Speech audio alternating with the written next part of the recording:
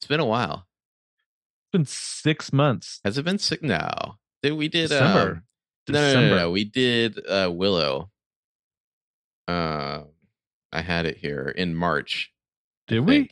think. Or in February. Yeah, Burgle Cut your trash. That's the title of that podcast. Wow. Okay. hmm But yeah, been a little while. It's been 3 months. It feels like it's been a lot longer. Yeah. I was like, I don't know how to set this shit up anymore. It's been 6 months. We, Okay. It's we only been both three. moved. Yeah. I'll be moving again soonish. Fucking life, Yeah. man. It's weird. I'm in my new office. You're in my old office. I know. I can't It's wait. very fucking weird. Can't wait to leave. All right. Well, we're gonna talk about Indiana Jones. Shall we do this? Yeah. Why not? Cue the music.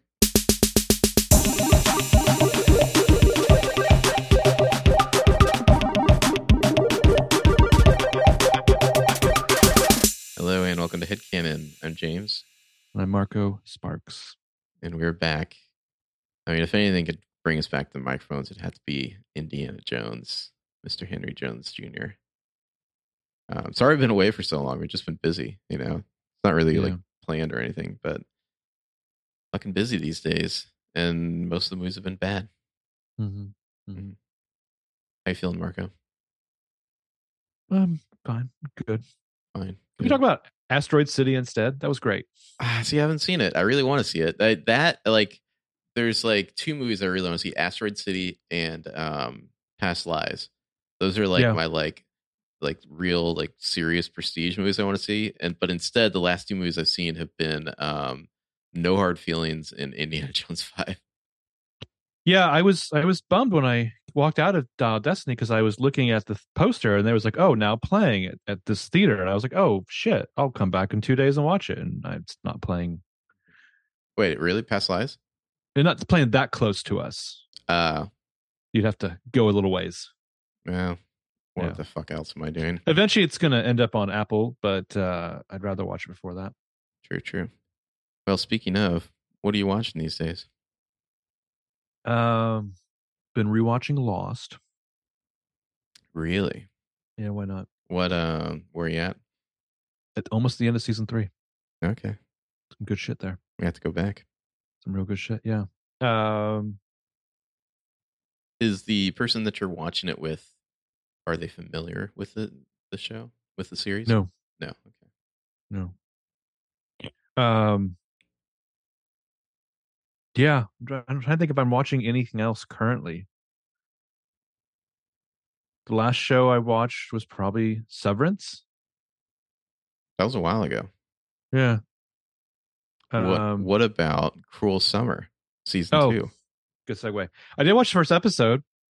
As did I. People want us to podcast about that. Do we want to? I guess it depends. If Dial Destiny reveals that we still have a microphone addiction, why not? Because I mean, it'll be 10 minutes on each episode of Cruel Summer, and then whatever else we want to talk about. I watched, S2E1, and it just kind of seemed lesser in every way from the first season. Mm-hmm. It was a lot of like, oh, we're doing this again, but just like not as interesting, It reminds me, I have an off-air question to ask you about one of the actors. Okay. The lead actor really felt like discount Olivia Holt to me too. That probably didn't help. Well, like she's discount Olivia Holt and Chiara Aurelia, combined into one. The other girl, Maya St. James, Saint Germain. So whatever. It's been a while. I'm not feeling great. Fucking, and so like I don't know, man. The dad's the real killer, right? Like, okay, so we've only seen the first episode. We don't. Not even spoiler for our own potential podcast. The dad's the killer, right? Probably. So there was a whole thing where it's like, oh, she sees the cops are sniffing around. She's gonna go clean up some blood in a cabin. 100%. That's a misdirect. That's gonna be something else, not the kid who's dead. I'm totally expecting that to be like, they maybe like murdered somebody else and hid the body, and like that's what she was worried about or something. Or somebody slipped and hit their head, but like the Wozniak guy is somewhat involved. I just like I don't know. The Cruel Summer was season 1 was a more interesting mystery because it was like, oh, this girl who disappeared is back now, and she's like accusing you of like knowing that she was kidnapped and doing nothing. That was like very like juicy and intriguing. Here, it's just like some kid's dead. Maybe they did it. You know, it's like, oh, okay. Also, I don't know. You can there's certain pieces of art. There's a lot of pieces of art where you can just feel a confident hand. Mm-hmm.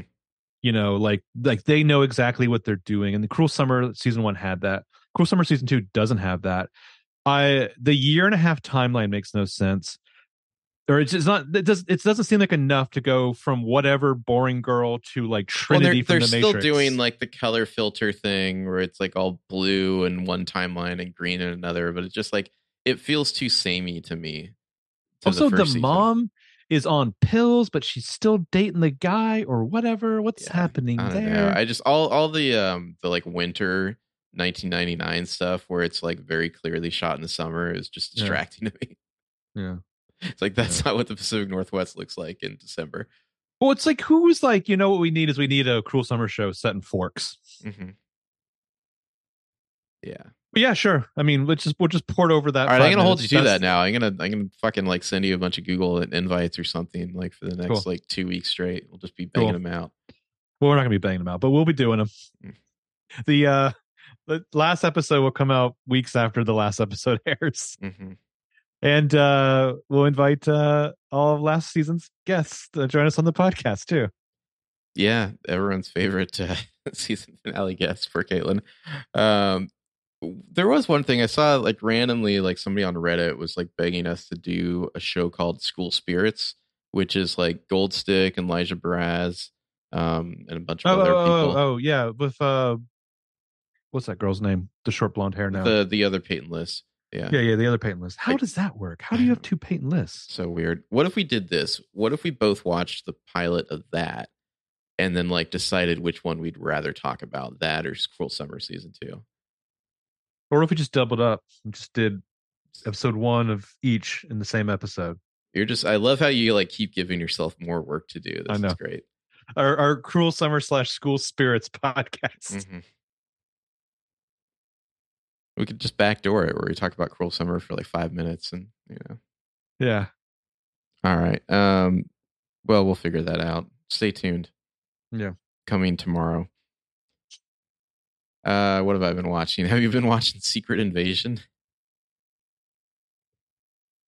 No, I have not. I totally forgot that existed. How was that?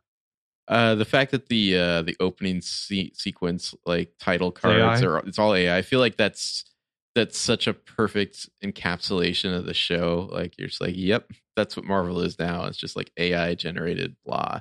It's not good. It's boring. It wants to be Andor, but it's not because you know none of the filmmakers are Tony Gilroy. Yeah, it's just, man, it's 6 episodes. I watched 2 of them. They have washed over me like oil. Been watching Silo. You watching Silo? Yeah, why not? I have like free Apple TV Plus right now. I don't know. It's like, it's kind of losty. It's definitely not as good. Part of my interest in that show is apparently it is based, Rebecca Ferguson. Well, yes, but also it is based on some novels that were Amazon self-published. So I'm like, oh, interesting. So Apple will do that, huh? Well, they eventually were published by real publishers, though. I mean, this show's, I don't know. The first 2 episodes were like mildly intriguing, and then like there were like 5 episodes straight where it seemed like nothing happened, and there's just like all these like tangents and whatnot. Yeah, I don't know. I think there's like 2 to go that I have. The guy's got a name. Like if they ever replaced Jimmy Olsen, and Superman's new buddy would be like Hugh Howey. Rebecca Ferguson's decent in it, I guess. There's like a whole thing. Dead Reckoning. No. You're gonna think she's dead in Dead Reckoning Part 1, then she'll come back. That's my prediction. But there's like a whole thing in this like weird silo society. It's like nobody knows who built the silo. Like they have no history and you're not allowed to ask or whatever. But it's all vertical, right? And it isn't until like episode 6 or something that somebody mentions the fact that like elevators are outlawed. Because like the whole time I've been watching, I'm like, why the fuck don't they have elevators? Like, Like there's all these like conflicts that are derived around like having to go up and down like hella stairs. It takes like a day to like to traverse up or down the silo. And like they finally just mentioned in passing episode 6, oh, by the way, elevators are outlawed. That's why this show is like this. It's like seems like you could have brought that up sooner. There's all these shows like that and that Snowpiercer show, which as a TV show, I sit there and think like, how does that work and I thought about the Infinity Train too. Like, how does that work as a TV show? Because you're going from car to car to car to car, but like you're not really gonna do callbacks because it used to be TV was episodic. Mm-hmm. You didn't really need that stuff. But now we're so building on each other. Like, are you just gonna be going back and forth, back and forth? Was it some serious British actor who was like, as you know, all elevators are outlawed? It was like, what are the 3 rules of the silo? Like no building magnification devices that can see better than the human eye. Like no creating conveyances that are mechanical and can take people up and down the stairs. You're like, okay, whatever. Conveyances. So I've seen like, well, not a trailer, I don't think, but a picture. Like they all wear like knitwear. Is that because the first book was called Wool? Oh, I have no idea. Seems like a lot of they're all underground, and so like presumably they don't have a way of producing new materials. They're just recycling constantly. They all look like they live in a Swedish fishing village or something. Yeah. Anyway, what are you reading? Everyone in my family has killed someone by Benjamin Stevenson. All right, interesting. Yeah. I am not reading anything right now because all my books are packed. I feel like I need to remedy that situation. I'm like desert of the mind right now. What are you listening to? I don't know, random music, just songs that come to me as I grab them. No, name one song. Let me open up my iTunes. Do it. Hold, please. Do it. Why don't you fill time? I've been listening to a lot of Hall & Oates lately. I got nothing from you. Nothing at all. Okay. No, that there's like a Hall & Oates song that comes up. It's the one from 500 Days of Summer. It comes up on my YouTube mix. Huh. You Make My Dreams, featuring in the movie featuring Han Solo winking at. Yeah, the music video for it is like goofy as hell. Like I don't know, I've become kind of obsessed with old 80s music videos. Like they're so weird, but they're so much more interesting than anything that's happened in like music culture in the last like 15 years. The last song I downloaded was Kisses by Slowdive. All right. There you go. Well, let's slow dive into Indiana Jones and the Dial of Destiny. Spoiler alert, obviously. We're gonna talk about the whole thing here, so be ready. Mm-hmm. Would you like to give us your opening statement, Marco? Sure. I feel like overall this I'll have less to say than you. I enjoyed this movie. I didn't love this movie. It was not amazing. It's definitely a nostalgia trip, but these movies have nostalgia baked into the series. It's an adventure movie that doesn't feel that adventurous. What works here works because of Harrison Ford, because of the hard work that he's put into his entire career, into this character, into the fact that he exists. 4 writers were needed to make this movie. I don't know, maybe they needed another 4 to figure it out. Cast is fine. The characters aren't fully realized. I would have loved to have been an actor in this movie, and when you're dealing with some of the issues, you could have just been like, oh, I was also deep faked like young Indiana Jones at the beginning. That's why I'm so dead-eyed. Mangold is a good director. He just doesn't have the visual clarity and the rhythm of Steven Spielberg. The villain is boring to me. I think on some level we're supposed to compare Indian Voller. That's his name, right? Dr. I think Voller. we say his name one time in the movie because they're both stuck in the past wanting to fix their mistakes. There is not enough Antonio Banderas. Bottom line, the last act isn't shocking. It's just not thought out enough. And I think by the end of the movie, it was like, oh shit, we've been doing this for 2.5 hours. We should just kind of wrap this up. And I have mild questions throughout. Off to you. All right. Yeah, I just came out of this thinking like they were so close. I really feel like this movie has the bones and ideas of an Indiana Jones classic in it. It just needed more time in the oven. Like you can really feel like all these studio notes, like we have to include this kind of character, or we have to have this kind of sequence because it's Indiana Jones. So you have to put this in it, you know? We really needed like a ruthless rewrite that cut out like all the extra nonsense Like make every action scene 50% shorter, cut a bunch of characters, just kind of focus in on a Teddy. singular theme to explore. Um, and like I feel like that theme either needs to be depressed Indy looking back with regret, wish he's things he could change, or out of time Indy on one last adventure into the past. Like the movie's like kind of trying to do both at the same time, and I don't think they land either one of them as well as they could. Not to mention, just there's so many extra characters that like serve no purpose other than plotting. You might get mad at me for this, but like, did we really need Phoebe Waller-Bridge in this movie? Like, really? The kid, that whole CIA agent plotline, Boyd Holbrook. Like, why are these people in the movie? Even Solo is just kind of there to get, like have like one good line and then come back at the end. I don't know. There's a ton I really enjoyed about the movie, but there's just so much random crap and like too many overlong chase scenes like in between everything that just like it kept interrupting what could have been a much more satisfying experience for me. In statement. The Phoebe Waller-Bridge thing is fascinating because I feel like she's almost a holdover from one of the earlier attempts to get this project started when like her star was a lot hotter. Yeah, it's been a while since Fleabag. Yeah, and it's like the Amazon thing because of stuff and Donald Glover, like that never worked out. I mean, she's there's interviews with Shocks about that process. The Solo thing is not anyone's best work, especially not hers. It just seems like when they bring in Phoebe Waller-Bridge into one of these like franchises and they're kind of like, you can punch up your own dialogue. Like, I just don't know if that works as well as like just having her do her own thing, like in her own creation rather than trying to just stick it into something else.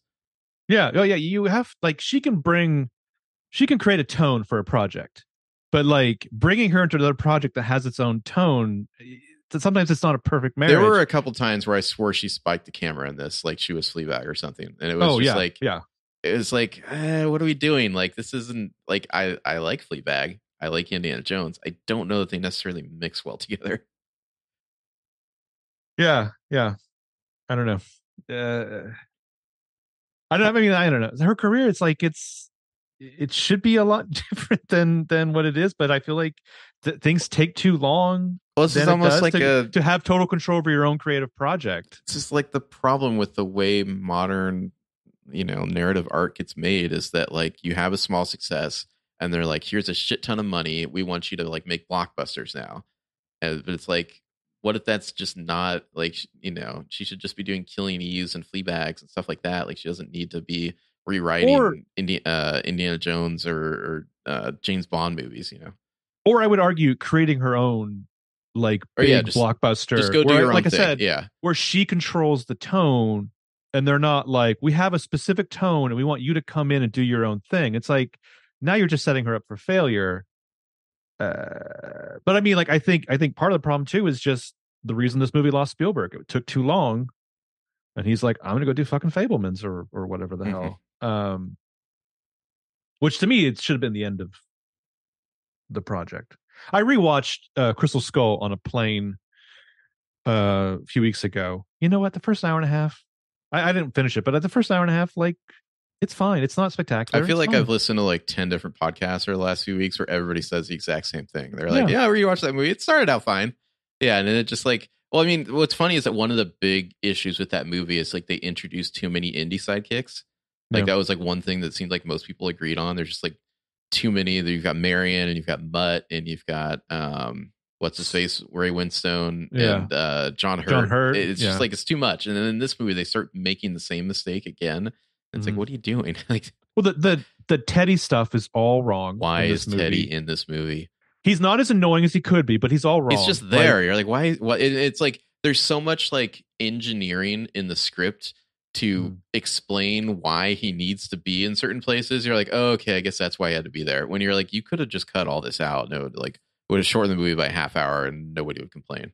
Well, there's too much cutesy setup that I feel like works just in the world that a Spielberg creates. Like the whole fake plane thing he's doing in the club. Like Spielberg could have been like, okay, this kid's adorable, whatever, we can make this work.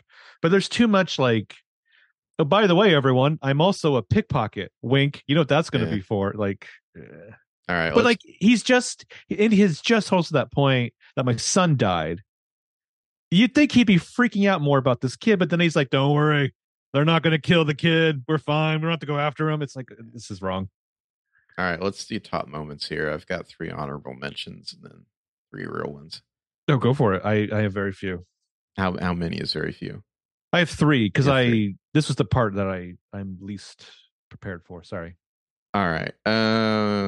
My honorable mention number 1 is when Indy says something to the effect of, he's talking to Helena Shaw, Phoebe Waller-Bridge's character, and he says, "Do you really want to chase down the thing that drove your father insane?" And she goes, "Wouldn't you?" Like, there's these occasional moments where it's like, "Ooh, you nailed that," like you hit the right line there. I thought that was one of them. Honorable mention number 2, the Moonday horse chase. It went on for too long, but a horse in a subway station, like, okay, I don't think I've seen this before. Like, we're doing something. Let me jump in with one honorable mention. Mm-hmm.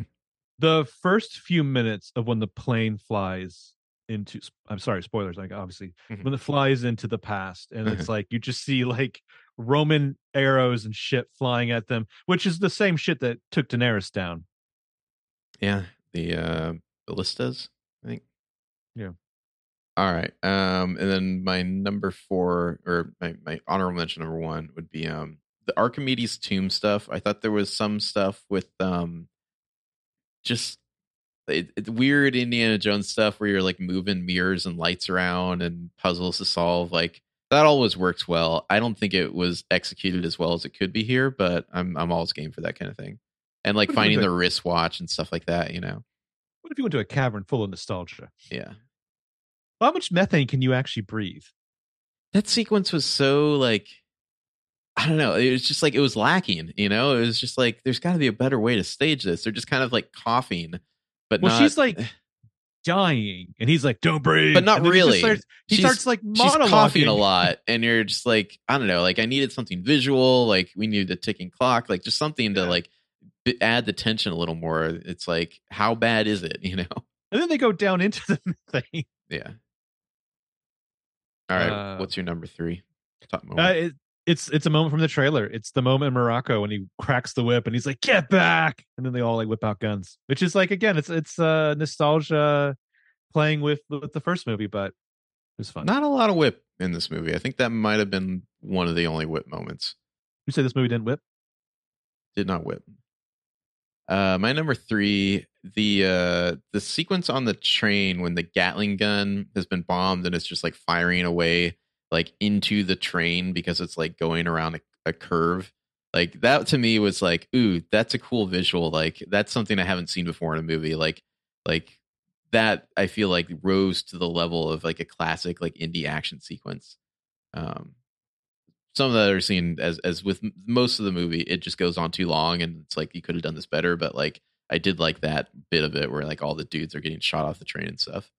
My number 2 is just, while I didn't love the scene itself, it was just nice seeing Indy and Marion on screen together again. Sure. At the end, how did you feel about the where does it hurt? I would have executed that differently. I mean, that is the callback to do. I would have executed it slightly differently. I would have maybe made that go on a little bit longer, because I felt like that whole scene, they were just like, "All right, folks, wrap it up. We're back in the apartment." What's your number 2? My number 2 is when Indy tells us what he'd do if he could go back in time. Find out what happened to Mutt. It's just, damn. That's my number 1. That's your number 1. Because I mean, like, Harrison Ford is like killing it there. Like, every good moment in this movie is because Harrison Ford like can still bring it at like 80 or however old he was when he filmed this. Well, because she sets him up. She's like, "What would you tell him?" And he's like, "I tell him that he died." That he's going to die.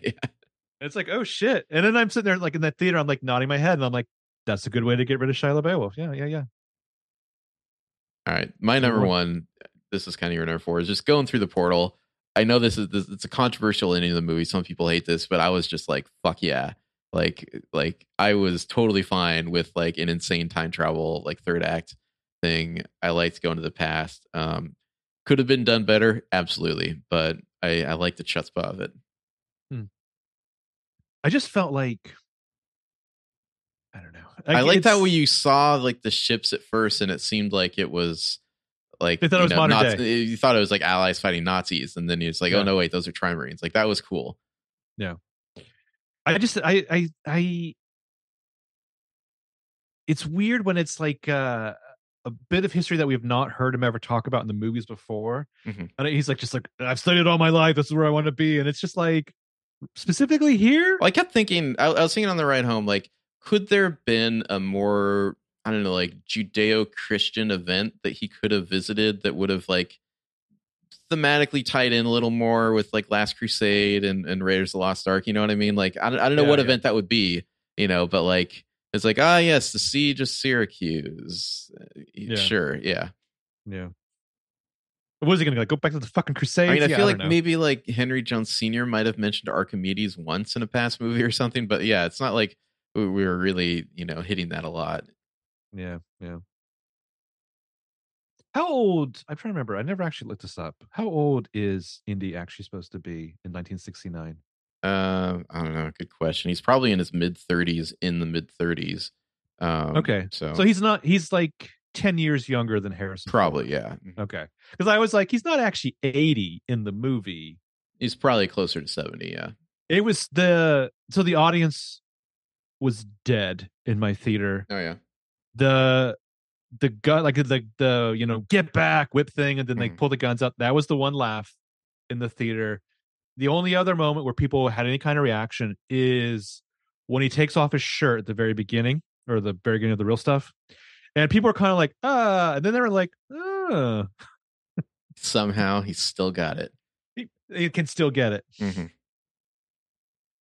All right. Well, let's move into the general discussion here.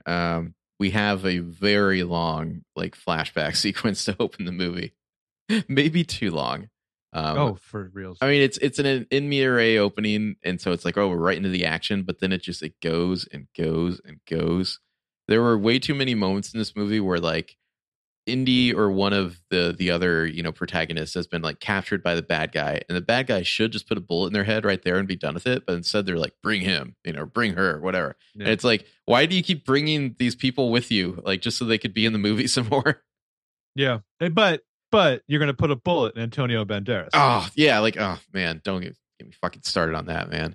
That was like Antonio Banderas would have killed it in this movie. That didn't make my top moments, because I don't know if there's one specific moment, but like when he shows up, I'm like, ooh, we got some juice here. Like we got a live wire. Like this guy feels like he belongs in an Indiana Jones movie. He's got a cool look. He's like a frogman. Like I was like totally into that. And then they like did nothing with him and killed him off. And I was like, never mind. Maybe when the podcast returns in 3 to 6 months, we can also introduce bottom moments. Bottom moments. Different kind of bottom moments, but bottom moments. No, not what you people are thinking. But yeah, the flashback sequence, I mean, the CGI was mostly pretty good, but it was like everything was at night and it was very murky. I don't know if that was just like to hide the de-aging or what, but like I couldn't help but think like Spielberg would never allow his movie to look this murky. Like he would make sure you could see fucking everything perfectly. Well, the problem there is that while the deep faking or whatever doesn't look that bad, these movies hang on the charm of Harrison Ford, and it's hard to get that from dead eyes. Well, and like an old voice too. Like that's one of those things you can't hide. Like, I mean, Harrison Ford, his voice is still amazing, but it's definitely older than it used to be. Yeah. And they could have done the Mark Hamill thing and had a robot. There was one. No, thank you. There was one shot where Indy's like on top of the train running, and it looks so fake.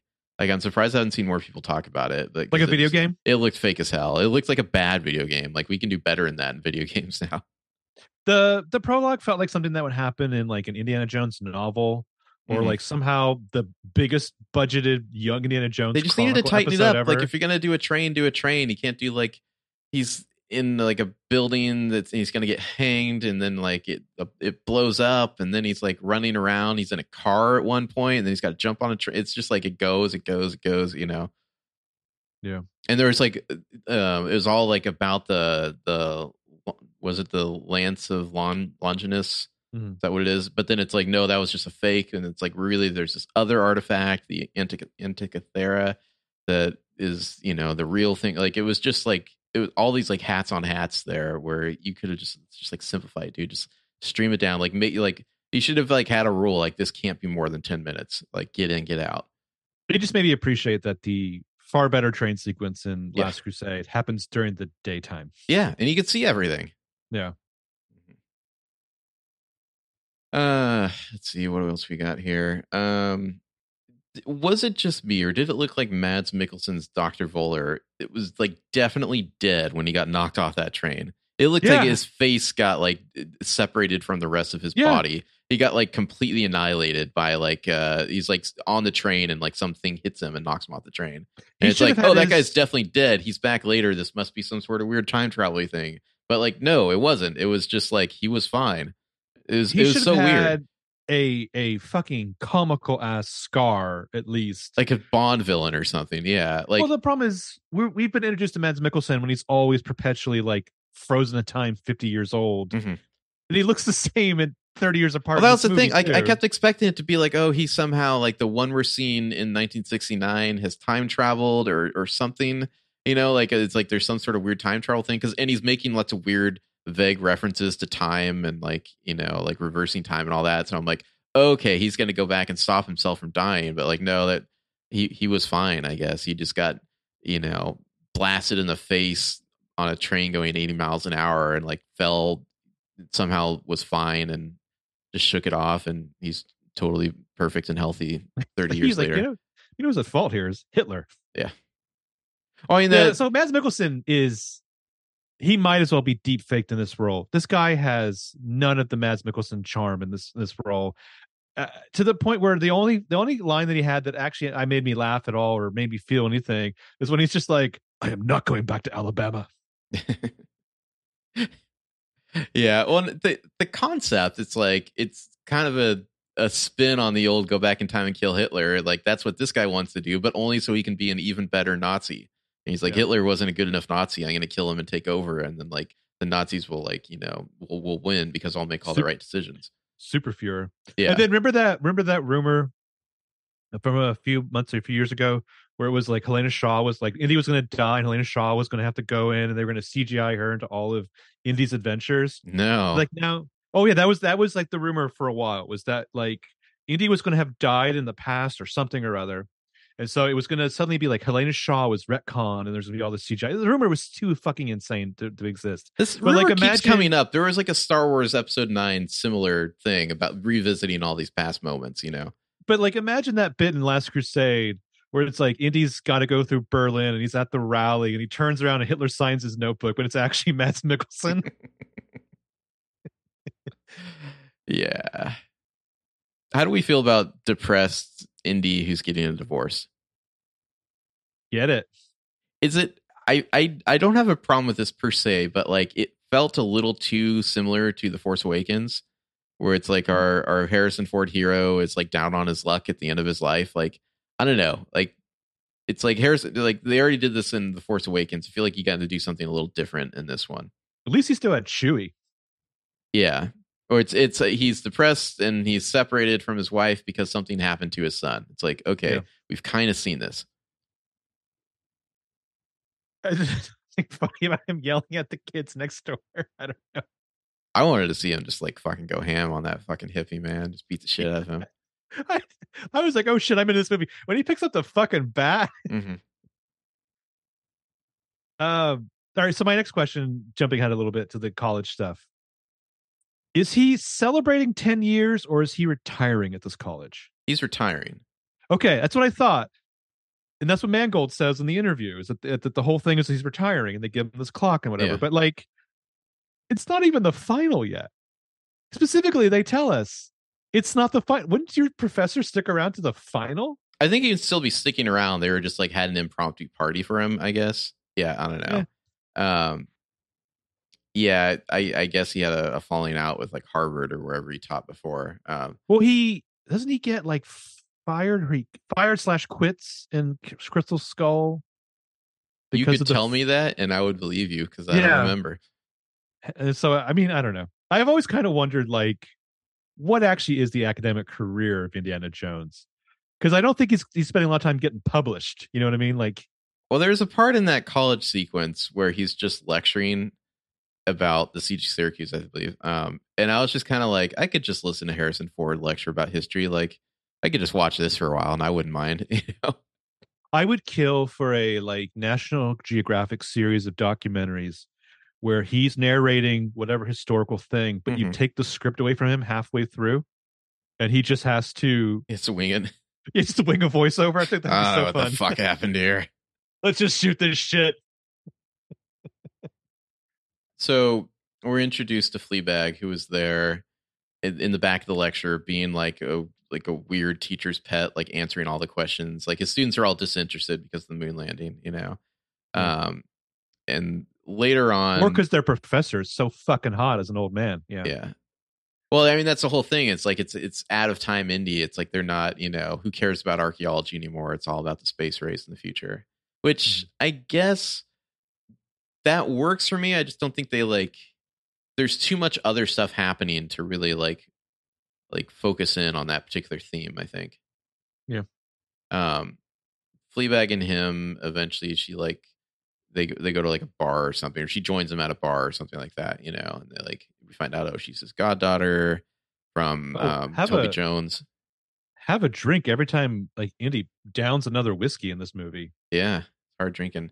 Meanwhile, there's like this CIA agent who's like tailing them and is also working with Dr. Voller and his like kind private of like goons, private like neo-Nazis, I guess would be the best way to describe them.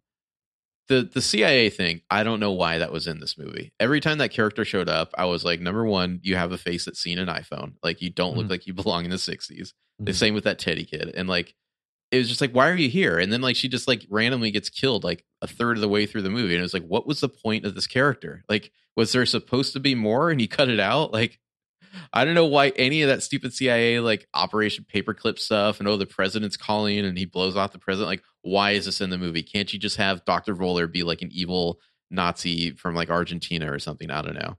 So presumably Voller will have a cameo for synergy in the background of Oppenheimer. Yeah.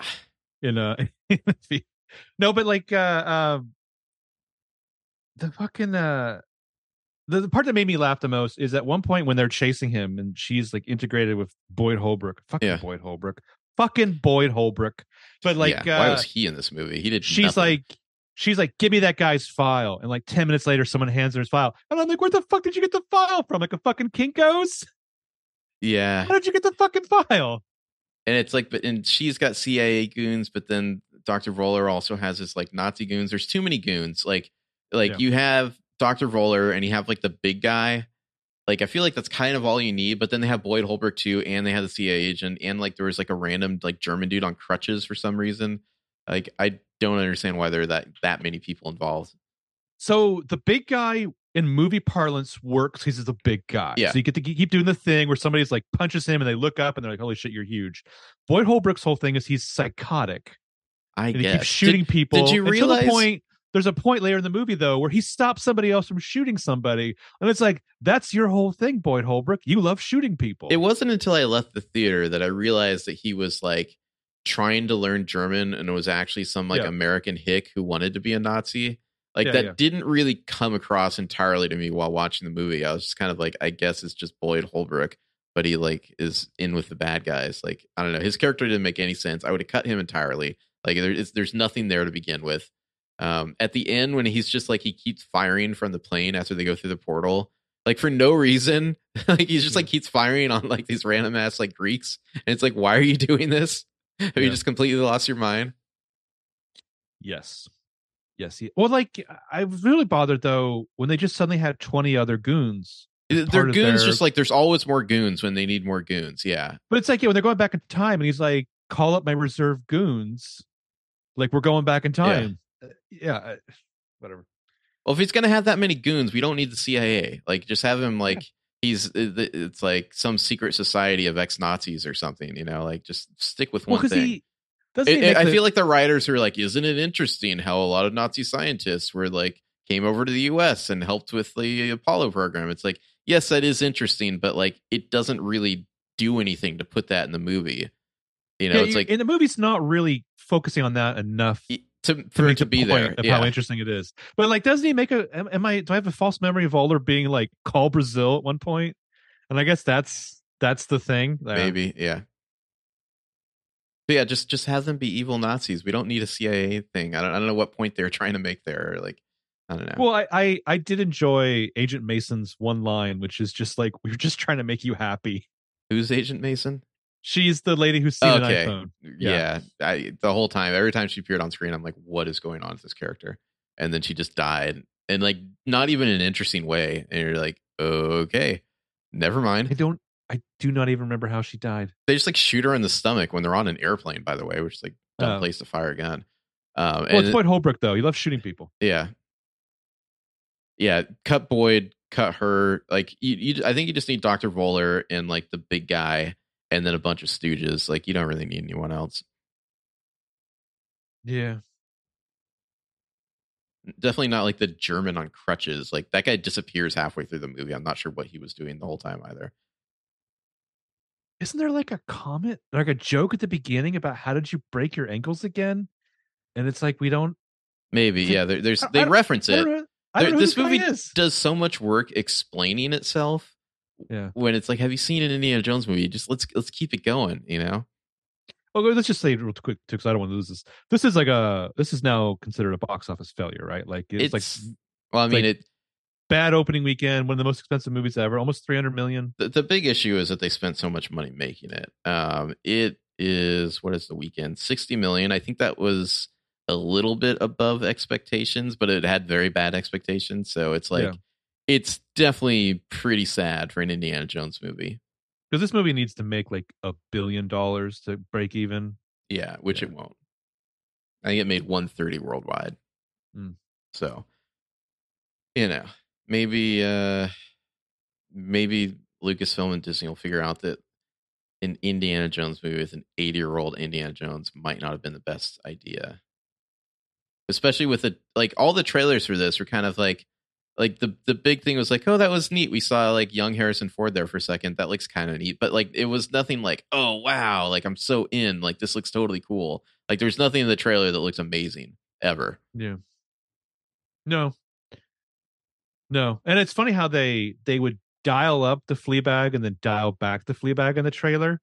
Like, you could tell, I feel like she threw in the capitalism line.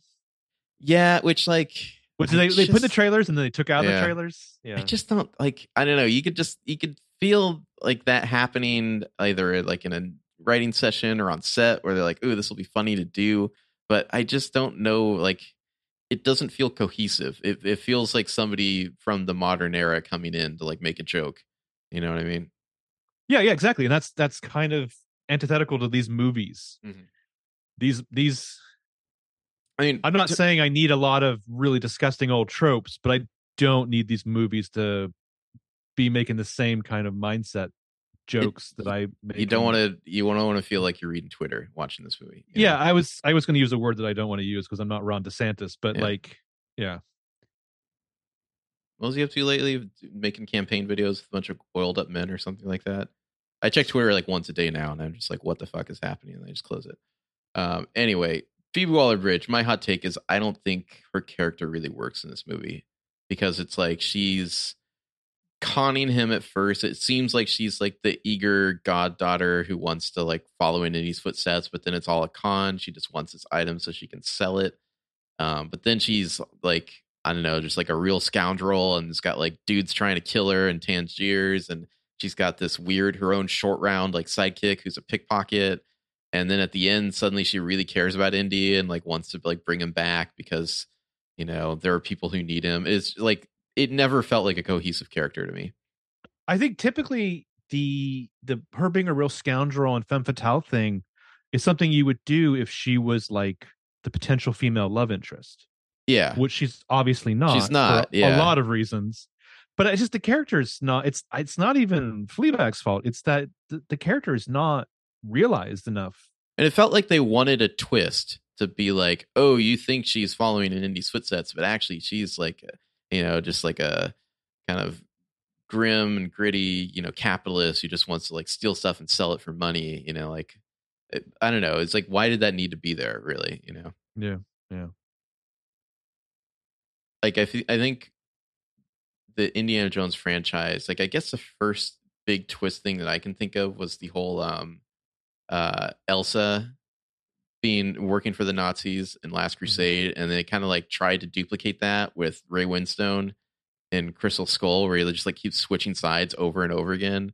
And now here it's like, ooh, whose side is Fleabag on? It's I don't know. It's like we don't need to do this. You can just play it straight.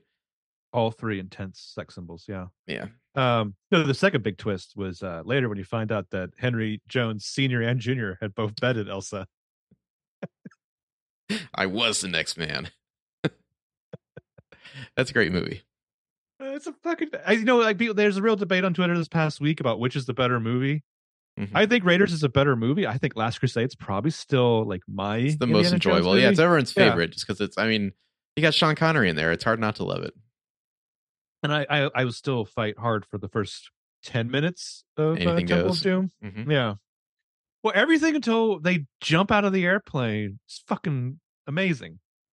As a kid, I always loved like the minecart stuff.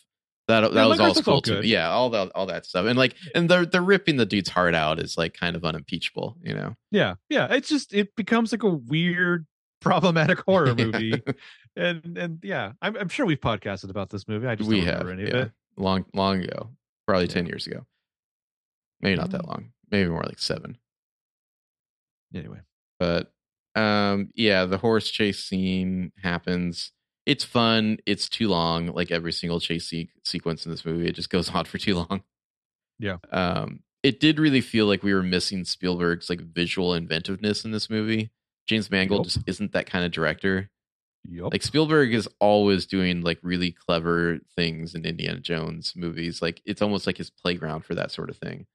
We don't even get the dissolve from the Paramount logo because it's not a Paramount movie. Spielberg knows how to move a camera and keep it moving. He knows how to cut something. Like even just the way, and I don't remember the specifics now, the way the face and the silhouette of Indiana Jones is introduced in this movie is not as interesting as it was even in Crystal Skull. Like, They like Spielberg is like the mask off, I think, right? He's like in the hood. Yeah. Spielberg is like, we got a fucking iconography here. We're gonna play it up. I did think in the flashback with young Helena, I was thinking when she hands him the hat, I was thinking that he was going to hand her the hat at the end, but that would have probably caused fanboys to shit a brick. Yeah, the one visual moment that even stuck out to me was they do a look into the airplane window. Indy looks in the airplane window, flashback, and then we come out through another airplane window to Helena. Her. Like it's like it was a nice little handoff. I was like, oh, that was clever, but that was like the only thing that stuck out to me. Yeah, Spielberg is, I mean, he's Spielberg. There's a reason he is, so revered. He is a master, especially at like set pieces. Like nobody does a set piece better than him. This movie has a lot of set pieces, but it's just, I don't know. It's like Mangold doesn't know how to like go to a real set that they've like spent like 3 weeks building and figure out all the cool shit you can do on that set to like be really clever and inventive, Here's how I'd put it. If this was like, we were redoing Indiana Jones as like a HBO TV show, I'd hire James Mangold. Mm-hmm. If we were doing an Indiana Jones as a movie, I would do it. I would move heaven and earth to get Steven Spielberg. I mean, who would you even hire instead of Spielberg? I don't even know. No, there's a person I would have named 10 years ago. Who, Joss Whedon? No. Okay. No. Roman Polanski? No. Woody Allen? Wouldn't it be longer for Roman Polanski and Woody Allen? Woody Allen was in trouble when we were kids. Yeah. No, it's somebody who I hate even more than all of these people on a personal level. Really? Who?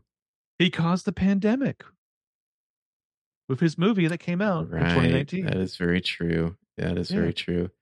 I suppose he does do better set pieces. He did a Mangold. whole movie that was Spielberg porn. Mm-hmm. Yeah, JJ. And of course, talking about JJ. John Abrams. Jeffrey. Yeah, the father of Gracie. Mm-hmm. I wonder what would the JJ Abrams style of Destiny look like. Would it have been better? Yeah, I think so. Yeah, I will give him that much credit. Also, this movie had 4 writers. One of them who was James Mangold, who is not a writer. Yeah, I saw it in the IMDb trivia. Apparently, like Denis Villeneuve and his brother like wrote, like they just like on their own just went and wrote a script for an Indiana Jones movie, and we're like, and they're like, this would be an amazing movie, and they couldn't get Kathleen Kennedy to read it or something like that. Yeah.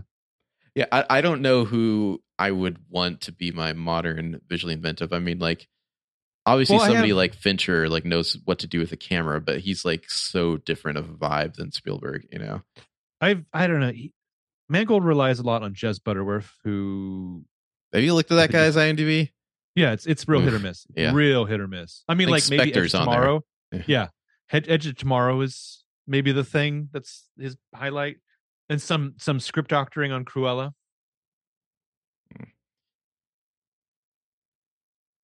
So we get to Tangiers. It turns out Helena is just like wants to sell the half of the Dial of Destiny that she has because she owes a lot of money to various people.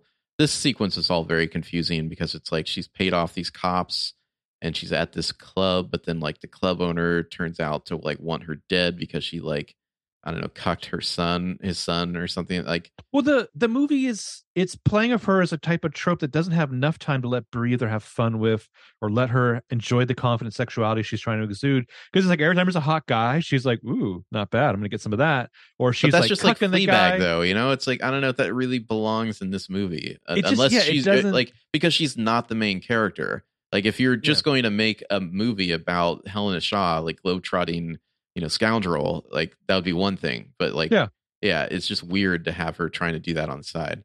Well, and it feels like though after we leave America, we're not really in, because American filmgoers don't have a sense of what 1969 Europe and Africa look like. Well, because we might as well be back in the 30s. They're in Tangiers forever, yeah, and then they go to I think Syracuse where they go. I can't remember where they go next. Like there's like a couple different locations that look like the same place. They just all look kind of beige. You know what I mean? And it's like there's not enough like visual differences here to like Tangier to Greece. Yeah. They needed to go to the part of the Greece where it's like super white, like on the aisles. The architecture. I mean. You know what I'm talking about? Like people go on vacation there, where it's like these like really white stucco walls, like kind of blinding white. They need to go to like Mamma Mia country. Yeah. It, like something where it's you can definitely say, oh yes, that is not the same place I was 10 minutes ago. Right. Well, so this movie is skipping over like things in movies that are always fun you should spend time with. The whole like she knows the message and he knows the code. Like that's fucking Sergio Leone gold, and we're not doing it. I mean, especially at the end, it's not even the code that he can do. Yeah, that's the thing. It's not even the right code. It's like, why did you do that? And then they shoot Indy at one point, and then they're like, bring him. And you're like, why? And it's like, it would be one thing if it was like he's the only one who knows, you know, can read the dial or whatever. Like, but no, it's not that. It's like Dr. Voller wants to bring Indy along at the end just to like, I don't know, own him or something, prove him wrong, and be like, see, told you it'd work. But Voller's not even like developed enough to have that kind of antagonistic relationship. So as you consider the fact when they meet again, they're both kind of like, do I recognize you? It's like Voller should have been like hate masturbating over Indiana Jones's face every day. Indy's the whole time is just like, shouldn't you be dead? Like, you got like fucking annihilated by that like spur that like knocked you off a train. How are you still alive? You look great for your age. Yeah. I mean, the bullet, the shoulder. I just kept thinking like the last act would have been like, no, Helena, I want to stay here. Yeah. So we had the Tangiers chase, which also goes on forever because it's like, it's not just them chasing Dr. Voller. There's like this other guy that, you know, like the son of the nightclub owner or the mobster or whatever who like wants to kill them. And so it's this constant, and Indy's chasing her and she's trying to get away from him. And it's like, it's too much that isn't interesting enough to go on for that long. The trailer was better in this part with the kid saying turn this way, and Indy's like, I know Tangiers, and he goes the other way. Like the movie could have taken a great moment to been like, hey Indy, some things have changed, but I just feel like people in the chase. Need to get the stopwatch out, and it's like, hey, this chase can't last for more than 2 minutes. Like, let's just get in, get out, and move on to the next thing. Also, it has to look interesting, and it doesn't ever really do it. And I don't believe that fucking cart is going to survive all that. No. Why is Teddy in this movie? I was asking myself that question the entire second half of the movie, and then I thought I had an answer at one point. I was like, oh, I get it. I get what they're doing. Teddy is going to become Archimedes. That's why they did all this script engineering to get him in another fucking plane that's going to go through the portal. Like, it's like, why are we bothering with Teddy unless it's going to like be something where he does something in the past? And then no, nothing at all. He's just there. And I'm like, why is he in this movie? Also, you got to feel bad for that guy who was somehow sleeping in the back of that plane. Well, you know why that guy's there? Because Teddy, it's one thing to say Teddy could figure out how to take off in a plane, but he definitely would know how to land it. So we had to put another pilot there to help him land the plane. And it's like, there are so many other ways you could have gotten another plane into the past. That could have just been Helena in that plane, you know, chasing the plane that Indy's been, you know, kidnapped and put inside. Like, that would have been real easy. Helena didn't need to do like some fucking, you know, Arnold Schwarzenegger shit and like leap onto the wheel of the plane that's taking off and like climb up into the wheel well. Like, we didn't need to do that. How hungover do you have to be that you don't realize your plane's taken off, especially a plane that size? Yeah, no, he's Greek. Maybe is they in Greece then? I don't remember, but yeah, he's like slamming that Uzo, slamming it. Antonio yeah, I mean, Banderas, but like Teddy, completely wasted. Teddy should have been the fucking thing with Mutt and all that stuff, but no. I mean, if you're gonna have a Teddy in the movie, then I kind of think you don't want a Phoebe Waller-Bridge in the movie. Yeah, you know, it's like too many sidekicks. It's just like Indy and a sidekick, or if it's Indy and his goddaughter, it's like, okay, well, we don't have any room for a Teddy here. yeah. The kid could have been a lot more annoying. He wasn't. He didn't annoy me. I was just like, why is this kid here? Like, it's just like we're making the same mistake we made in Crystal Skull. There's like too many extra characters constantly. Yeah. Well, just I don't know. It's crazy when you go back and you look at Short Round for like the kid sidekick, or kid addition to the team. He's never really that annoying. Like, he's always a kid. I mean, because he's awesome. That's why he's fucking useful. I believe that they've had a history, that they've been traveling together for some time. Yeah. This kid was definitely supposed to be like, oh, let's give Helena her own Short Round. But it's just like you're adding that onto this other Indiana Jones movie that's happening at the same time and contriving all these different ways for him to still be involved in the plot. Like, he just like randomly gets kidnapped at one point. It's like, don't worry, they'll keep him alive. Why? Like, why are they kidnapping him to begin with? It's like, yeah, I thought Indy would have been a lot more concerned, but also I thought she would have been a lot more concerned. Yeah, it's like they have this like shared ethos of like in it for the money, you know, fuck the police or whatever. I don't know. It's just like a weird thing to base like a character relationship on. Hey, having your own ethnic juvenile sidekick is very in right now. Mm-hmm. It's like back when people used to have a little dog or a purse. I don't know. Yeah, let's see. I think we mentioned Archimedes' tomb. They set up a whole thing when they're with poor underused Antonio Banderas, the Frogman, where it's like, oh, Teddy can't swim, and like somebody has one line. It's like, oh, it's like reaching out in front of you and pulling. And then later on, Teddy falls in the water, and it's like, uh-oh, is this going to be a thing? No, Teddy's fine. He's just like, I've got it. I know how to swim. And it's like, why did you bother to set that up in the first place?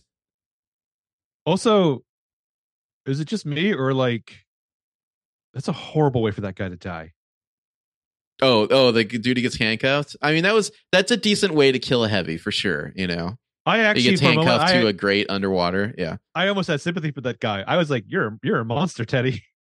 Yeah, it's pretty terrible. Fucked up. I was almost expecting that guy to somehow like get out of it and come back later, just because, just like dragging the grate behind him. Yeah, I don't know. Like, it's because usually those guys are like unkillable. You know, like it takes a lot. But I mean, it was fine. You know, as far as deaths go, is one of the better ones. The way that Boyd Holbrook and Mads Mikkelsen die at the end was like completely forgettable. Did their plane just crash? Yeah, it's just their plane crashes, and then it's like, oh look, there's their bodies. Like, I think I was listening to another podcast. I think it was one of the Ringiverse ones where they're saying that all the other villains in indie movies somehow get their comeuppance through the artifacts that they have like too much hubris about using. You know, the Holy Grail. He drinks the Grail, he dies. You know, the Ark kills them all. The stones make Mola Ram fall. Kate Blanchett's like brain explodes or whatever when she like tries to learn the alien knowledge. In this, it's like you could kind of say, well, he was stupidly used the device and went to the past and ended up dying because of it. But it's like, it's not nearly as connected, you know? No. Like, it wasn't even like they kept on showing that one random ass like Roman or whoever, Yeah. like in the third act, like, you know, running around killing a bunch of people, and it's like, oh, they're gonna run into that guy and he's gonna kill him. No, that didn't happen. So yeah, I don't know. No, that guy managed to Brad Pitt his way all the way over to Indiana Jones, only to get two in the back from like Archimedes' boys. It's just random, yeah. And then Archimedes shows up. I know we're skipping ahead a little bit, but he shows up, and it's like, oh, I bet they're gonna have something profound to say to each other. No, not really. They're just kind of both confused. The only thing I liked about the Archimedes device and all that stuff in the Covenant is that the thing only will bring you to him. Sure. I mean, I like the bootstrap paradox thing, you know, like I think they could have leaned in more to that. Like it everything just felt so belabored. Like it's like people don't know how to write screenplays anymore. They don't seem to know a better way to move for like from scene to scene these days. So we did all that work to get to Archimedes, and they didn't really have much to say to each other than that. Like I think it's Helena just fills in for us. She's like, you would always have come here. You know, it's like he can't explain it himself, even Archimedes or anything. Because the fucking movie has hit the goddamn gas at that point, and they're like, we got to wrap this thing up. Like we've taken way too long to get here. Like a different movie would have had another hurdle of actually using the thing to get back through the fissure. No, she punches him. It cuts to black, and then we're back in his apartment. It's like, what? Like we didn't see him take off again. In even if you return successfully to 1969, that is a 20-hour journey that we've just skipped over. Yeah. Not even including going back or going forward in time and all that shit. Yeah, but like there would have been something where it's just like the fissure was closing, and like now you got to use this thing. Because I mean, you could argue that should be the easy part of the movie to make. It's like, oh, you're cooking with gas now, man. You're in the past. There's like Roman legionnaires and like catapults and shit, and yeah, it's like, now it's on, and instead it just cuts, and we're back in present day. The whole movie should have been at least 20 minutes shorter, and it should have gotten to the past 30 minutes earlier. This movie is 2 hours and 40 minutes or something insane. This should be like 100-minute movie. Yeah. Right. Like you should be getting to the past in Act 3, like, you know, an hour and 10 minutes in. Well, right off the bat, you don't need a 25-minute prologue. No, that should be a 10-minute prologue, you know? Yeah. Including credits and like hat man silhouette. Yeah. Mm-hmm. Yeah. Indy getting shot, it's like it wasn't serious enough to like be like, oh, Indy might die, because he's like seems fine afterwards for like a long time. Yeah. Like how long was it between him getting shot and like him going to the past? Like he should have died on the parachute jump out. Yeah.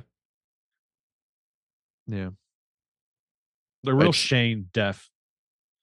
I just love that, like, we have to have a scene early of Teddy like pretending to fly a plane with a fake cockpit, like early in the movie, so that we can have him fly a real plane later. But then like Teddy can't land the plane, so we got to put the sleeping pilot in the plane so they can land the plane. And we have to land the plane so that they'll have a way to get back, because the other plane's going to crash. And it's just like, this is so much work. There's got to be an easier way to do this. Well, the movie's also, again, hitting the gas, because it's like, we got to wrap this stuff up. It's like there's like somebody off screen just like snapping their fingers and like making that like roll it, you know. I mean, the plane through the storm portal is certainly cool, but like at any point in the writing process where they're like, do they have to fly through a portal? Is there any other way we could do this? You know, like, at least the only thing that they did right was by having you fly at night and come to the portal in its daytime. Yeah, because that is very jarring, and it looks very cool for where you are. Also, did I talk about how wasted and boring Toby Jones is in this movie? Yeah, he's pretty bland. I mean, he is the least interesting sidekick. He is more boring than whoever the pilot is at the beginning of Raiders. Oh, that guy. Wow. Yeah, that guy. I mean, the emotional catharsis there of Indy, he finally gets to see the history that he's always been studying. Like, that was good. Him saying, you know, like, what do I have to go back to? And then it cuts so quickly. I feel like we didn't have time to really like appreciate, you know, that moment at all. And I wonder if they were concerned that they were veering too close to like all the recent multiverse shit that's like in other, because there's like a lot of movies recently where it's like, we have to go back in time and change this, or We have to No kidding. use magic to Really? change this. Yeah. Really? A lot of multiverse shit lately? We're not like fucking inundated by the goddamn multiverse? And apparently, I think John Williams mentioned that he had to redo the score because they were changing the ending of the movie. So I wonder if this I mean, it must have ended some other way. I wonder what it was that they like, did they have Indy stay in the past, or did they like do some sort of other timey-wimey stuff? I don't know. On a minor note too, that like speech he's giving for a movie that is so just drenched in effects, there's something nice about seeing Harrison Ford emoting while his hair is clearly blowing in real wind. Like makes it feel very real. Yeah, this movie, it needed more real sets, not to sound like a broken record on this kind of thing, but like you could tell when they were shooting in real locations and when we were just seeing a bunch of CGI. Yeah. All right. Do we have anything else to say about the movie before we get to power rankings? No, I mean, just the ending, Marion. Again, it just felt like they were hitting the gas. Like it was the quick version. Like I feel like some studio note was like, give me the quick version of "Tell Me Where It Hurts," gets me there. Sallah shows up again. He's like, let's go get ice cream, everyone. I think Teddy was there. It's like, are they going to adopt Teddy now? Okay. You got Sallah, you got Teddy, you got like Sallah's 2 grandkids who are apparently super history buffs. Supposedly there's a spin-off TV show, but like it's not the Helena Shaw show, so who knows what the fuck this is going to be. The final shot, we're closing the curtain. It's nice that Indy never gives up, but are we saying that Indy always wears his hat to fuck? Yes. Keeps the hat on. Is that the thing? I'm like, is that like a thing? Like the 10 years they were married, he's just like, well, always like, oh, Marion, I'm in the mood. I'm putting the hat on. Or like she's in the mood, he's in the mood. He's like, where the fuck's my hat? I can't shoot without it. But where'd you put my goddamn hat? He's like wearing it in the other room. Fuck no. Whips it off his head. Here's a question. Does Indy really work outside of like World War II, pre-World War II? I feel like we've had 2 movies that make us wonder about that. Yeah, I mean it's like, and they're going to places that aren't as like technologically, advanced for a lot of the movie. It's like we're in Tangiers and like, Greek, like old Greek ruins and whatnot. So it's like it's not as noticeable in this one. Well, the problem is he is a character of pulp storytelling that's centered around this time period. So you've had 2 movies. You had one movie where he's doing like the 50s spaceman sci-fi tropes. And you got like the kind of Vietnam, like landing on Mars era, where you're just basically taking it back to a lot of like World War II pulpy tropes. Yeah, I don't know. I mean, maybe, number one, maybe we don't need to make more of these movies. Number 2, if you are, maybe you want to stick in that era that they're kind of pulled from originally, like all their inspirations are from. But that for a lot of reasons, but that being one of them is probably why the Young Indiana Jones Chronicles didn't work. I don't know. I like those, at least some. But those are like, that was like an educational entertainment show. You know what I mean? Like that show is very much like you're going to learn some history in every episode. Yeah. Whatever. I had one more question I wanted to ask you. I can't remember. Yeah, a spinoff though with Helena Shaw, like doing what? Like in the 70s? No, it's apparently not with Helena Shaw, which would be the only spinoff that would be interesting. Yeah. But again, you'd have to take her in the 70s and you'd have to make it like relevant to that genre of storytelling. I mean, what would it be then? Like a weird paranoia spy movie, or it would be some kind of like the 70s esque, like British kind of hero. But some similar stuff that she's doing in this, but it would be more fitting, I would think. I don't know. I don't know. One last thing I want to ask you: did you ever play the Indiana Jones and the Fate of Atlantis like computer game? I did not. Well, it was cool. It was like a whole thing where he like discovers, Atlantis, and I think they raise it at the end of the thing. Like that would have like you could have just adapted that into a movie; it would have been fine, But like that's 1930s Indy, which you can't do because Harrison Ford is older, and I don't think you couldn't do a whole movie with de-aging. That would just be weird. So yeah. Question for you: would you, if you're climbing up a rock with Indiana Jones and he starts listing off like his resume like he does to her, I mean, granted, maybe that's not the time, but like, wouldn't you have bookmarked like, I want to ask you about the blood of Kali Hmm. and the voodoo and the I mean, maybe she's interdimensional just like aliens he's a later? weird old man, you know, Yeah, like I don't know. sure thing, old timer. Yeah. Yeah. All right, let's do power rankings. There should have been a chase sequence though, where he's going after somebody and he has to stop because like his knee hurts or whatever. You know what I mean? Like, there's none of that in this I movie. mean, He that's even name why. checks like parts of me are falling Yeah, apart, but he never once, even though he's been shot and bleeding out for 30 minutes, he never once has like physical impairments as an 80-year-old man. but like that's why Phoebe Waller-Bridge is in this movie. Is you need a younger person to carry some of the action load in it. But I But feel like they still haven't figured out how to do that. yeah, yeah. I mean, like at least in Dark Knight Rises, they're like you have no like No ligaments left in cartilage. your Yeah, knee. Yeah. Oh, sorry. Power rankings. I have 12. I have 10, so you go first. Boyd Holbrook is my number 12. I'm gonna be honest, he did not make my list. Teddy is my number 11. All right, my number 10. You're gonna like this one. I just thought it was amusing that the way that this character is used in the story. Mutt Jones died off screen. I have him higher. Wow, I like it.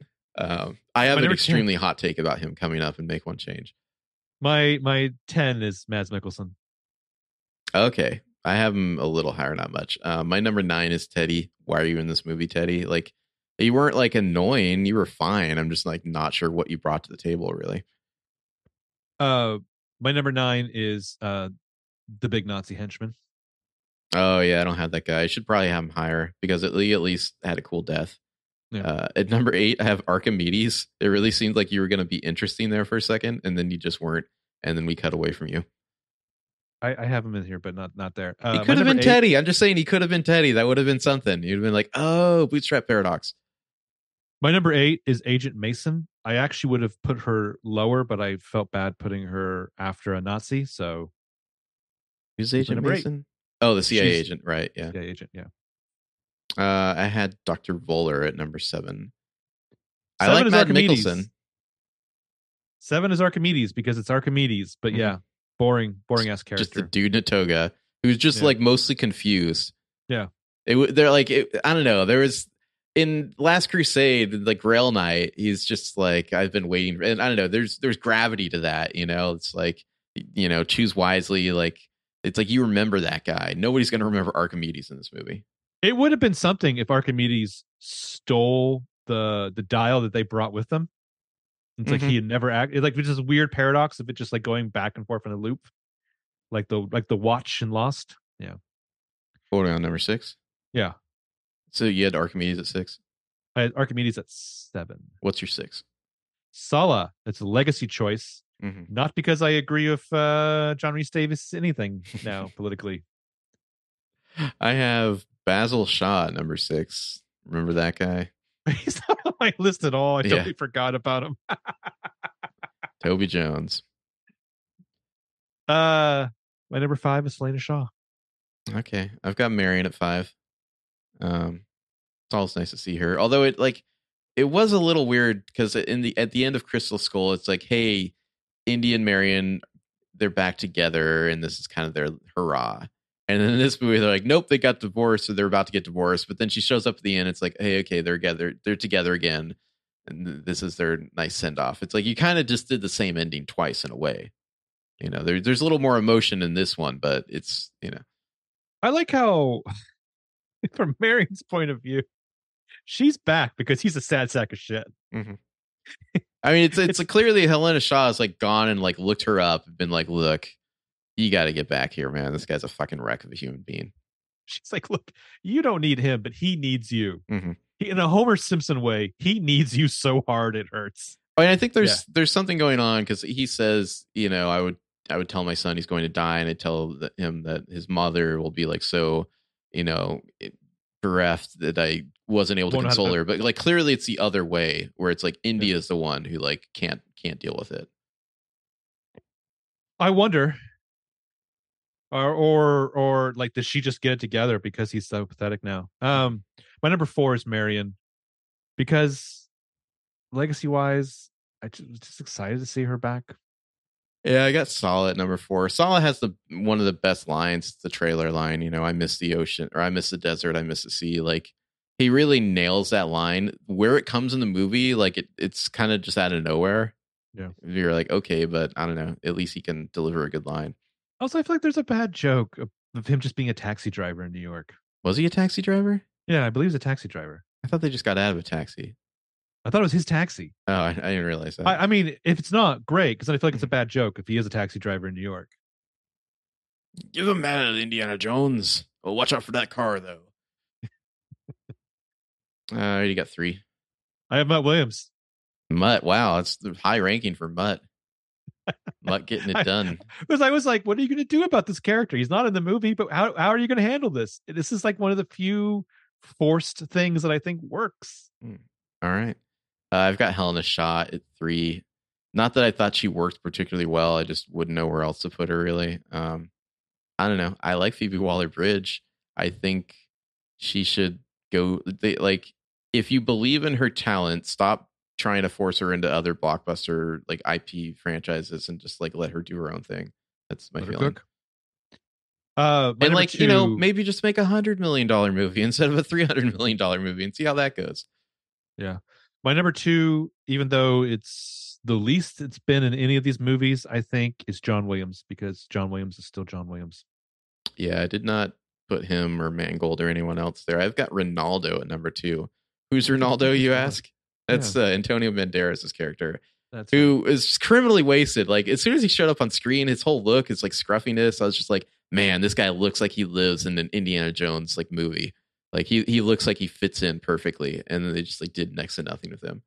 The other guy, the other grizzled old guy in that boat, has a line that is so tropey, it's ridiculous. When he's explaining the lines, he's like, "Don't get the lines crossed." Yeah. It's like, where you're going, there's no fucking way you're not going to get. But nothing comes tangled. of that. But it's like, there's no way they're not going to get tangled. So don't even put it in there. But like, it's like you're expecting that in 1984 or whatever, in the right an Indiana Jones movie, and somebody puts a line and says, "Be careful, you don't do this." You know that this is going to happen and it's going to like lead to like some sort of interesting sequence. Whereas in here, it's like nothing really comes of it. Like the whole like makes 3 minutes tops on the bottom. You're like, okay, we got a cool timer. That's maybe we'll see somebody get the bends or it'll be cool. No, just nothing. Oh my god! If Harrison Ford just came up crazy, that'd be so fun. Just like insane. Like why not have like Antonio Banderas or like one of the other dudes like get the bends and like like it's all like that whole sequence is hilarious because it's like these grizzled old Spanish guys on a boat playing cards, chewing cigars. They show up, and I'm like, okay, these guys are frogmen. That guy's got one leg. How the hell is this going to work? And then thank God the day of, it's like, oh yeah, by the way, we got the one young hunk guy. Mm-hmm. He actually works for us. He's diving with us. That dude might as well put on a red shirt before he went into the water. Seriously. Well, I like how they had like the nice color coded vests, like so which one's Indy and which one's Helena when they're down, covered in like masks and whatnot. I don't think I even really noticed. Honestly, I think it was like Indy's was like kind of like a reddish, and the other one was Helena's was yellow or something like that. I probably said this on the previous podcast. Outside of the Abyss, I think most underwater sequences are fucking boring. Whenever a movie that does not primarily be really interesting, I just think they're usually not. Whenever a movie that does not primarily take place underwater has like a long underwater sequence, it's usually fucking boring. Did you ever see Way of Water? No, I've never saw the first one. You never saw the first one? Okay. Maybe we should do those movies next, I'll pass. Number 1's Indy, obviously. Yeah. Harrison Ford just doing everything he can for this movie, which I don't know. It really feels like they like put off this movie forever. They've been talking about making another Indiana Jones movie for a long time. And it was like at a certain point, it was like, well, shit, like if Harrison Ford gets any older, we can't make this. So let's just go with what we have. And they just like shot whatever they had, like we're probably rewriting pages while filming. And it's like, and this is what you get. Like, I don't know how Lucasfilm keeps making this mistake over and over and over again. Like, take your time, get it right. Like every time you rush one of these things, it just doesn't work out well for you. This is cynical and shitty, I know, but like it's almost like he got a bad prognosis 10 years ago, and he's like, I'm going to revisit all the roles that made me money. Like, I'm almost shocked that he's in this Marvel movie. The bad prognosis he got was Lucasfilm got sold to Disney, and they like they'll throw money at him to make these movies, basically. But like he made the joke Which, by the way, that was 10 years ago. Yikes. He made the joke with Crystal Skull where he's like, I'll do another one if it doesn't take another 18 years to make. Mm-hmm. Maybe it should have taken 18 years to make. I mean, it took 16. Yeah. Yeah. Like, that was 2007, I think, right? Yeah. Yeah. It took a while. You got close to 18. So I didn't get to parse all of the IMDb trivia. Oh, real quick, do you have a make one change? Get a better script. I have an extremely hot take for my make one change. I don't know what could be better than just have a better story to tell. Obviously, one change will not fix this movie, but I would have done some sort of flashback sequence between Indy and Mutt. I feel like it works better if you've seen Mutt earlier in the movie. I'm not a particularly big fan of Shia LaBeouf, but I don't know. To me, it felt a little too much like in that movie, or in that moment in the movie, I was thinking about, yes, they had to write out Shia LaBeouf, and this is how they're getting rid of him, versus like feeling the emotion of the scene. I think it works because of Harrison Ford's acting. The same way that, like, I don't know if you've been seeing any of it, like every press appearance, they have been really hitting these like softball interview questions where people are just like, sir, I just want to take a moment to tell you how much these movies have meant to me and the hard times they've got me through. And then him playing up that like, oh, I'm really touched. Like, oh, like this really, like him getting really emotional. And I feel like it works. He's a great actor, and maybe it's genuine. I hope it's genuine, but like, there's like a nostalgia thing. Like we need to go see this movie because Harrison Ford is touched. I mean, he is doing everything he can. He's breaking his body promoting this movie. Yeah. Anyway, so I didn't get to parse through all the IMDb trivia, but the one I love the most is back in 2015 when there was the rumors of rebooting and recasting of like Chris Pratt or Bradley Cooper, and Harrison Ford came out and flatly said that when I'm gone, he's gone. It's that easy. Yeah, I had the exact same thing for my best piece of IMDb trivia. Yeah, when I'm gone, he's gone. It's easy. Yeah, that's why we love you, Harrison. I mentioned the thing about Denis Villeneuve's brother, like writing like a script proposal for a 5th or even 6th installment that's supposed to be good, and they like couldn't get anyone to read it. The other one is just like classic IMDb dipshittery. It's I'm just gonna read this to you. Harrison Ford worked with Antonio Banderas' ex-wife Melanie Griffith in Working Girl. Griffith's mother, Tippi Hedren, worked with Indy's on-screen father, Sean Connery, in Marnie. Her daughter, Dakota Johnson, appeared with Indy's on-screen son, Shia LaBeouf, in The Peanut Butter Falcon. Thank you for that. Who gives a shit? Like, that's like so nothing. It's like, what does that make us? Absolutely nothing. Yeah. A lot of podcasts talk about how banal and asinine IMDb trivia has become, but like, I wonder there's a way you could really focus on it and like search for like the most useless IMDb trivia. Yeah. Oh, there's always one that's like, these characters are all in the MCU. It's like fucking great. Yeah, every actor's in the MCU. That's like not really interesting. But it's always like there's like 30% of these trivia things now are like a 6 degrees thing. Mm-hmm. And it's like occasionally you get the one where it's like they say the word fuck 137 times or whatever. Is this movie better than I Am Number 4? Yes. I think we can say yes. Is it better than Jack Reacher? I don't know. I don't know that I can say yes to that. It's definitely not better than Jurassic Park. No. All right. Well, before we close this up, should mention this podcast is sponsored by the Trouble Girl Detective Mystery Series.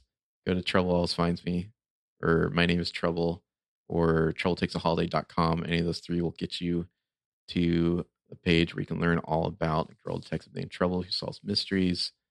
It's really good. Check it out. They're books. 4th one's coming along. Might have some pages for you soon. Hey, cool. What are we going to do next? Cool Summer Pod? Yeah. All right. Stay tuned for that. All right. Bye-bye. There's no May the Force be with you for Indy, I guess. No, it's just... I'll simply close it by saying, Marco, you belong in a museum. I think it's just like Nazis. hate these guys. Seriously. Later.